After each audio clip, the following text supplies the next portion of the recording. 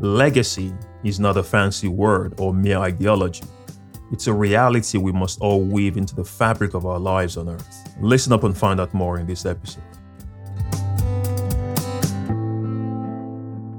Some time ago during a weekly Bible study meeting, I was asked without prior notice how I wanted to be remembered when I died. And without hesitation, my response was along these lines. A man of purpose who lived a selfless life and poured himself into others. You see, being intentional about your life requires a resolute determination to be others-centric, knowing fully well that you have a short time on earth to make a difference.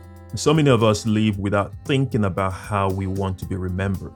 And the truth is that legacy is not a fancy word or just a mere ideology. It's a reality we must all weave into the fabric of our lives on earth. And in this episode, I just want to reaffirm 3 fundamental truths that I hope continues to ring true in your heart as you live out your purpose while you have the opportunity to do so on earth. The first thing is to realize that you only have one life. No doubt you've heard this phrase so many times. It feels like a cliche, but it's not. And I have talked about this a number of times. A key wisdom for living is to understand what you can control and what you can't. You don't control the breath in you. You don't control how long you have on earth. Each day is both an opportunity and a blessing. You only have one life, one chance to do life, and you cannot be casual about it or throw it away. And I want to again challenge you to live intentionally and to live purposefully.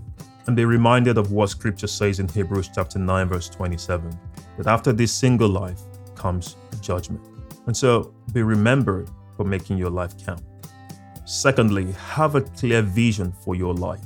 Are you clear about God's vision for your life? And without knowing and pursuing that vision, you cannot live a life that will be remembered for awesome. Too many people are simply existing. But there is more to your life than having a degree, raising a family, and making some money. You must be driven by a deep God-centered passion to be more. Men and women who leave a great mark on their generation in godliness live with a sense of urgency, steered by a clear vision. What is that vision that God has given you? What is God calling you to do?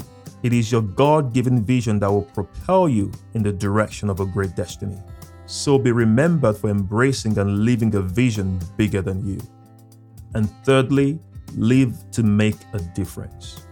What difference is your life making on those in your current circle of influence? If you will be remembered for good, then you must live a life that serves others, one that pursues the joy of others, even at personal cost to you.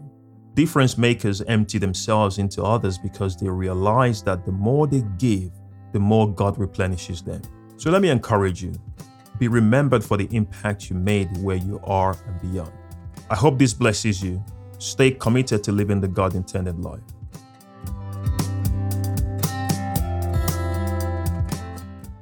Thank you for listening to this edition of Purpose Guy Podcast, where you get inspired to live the God-intended life.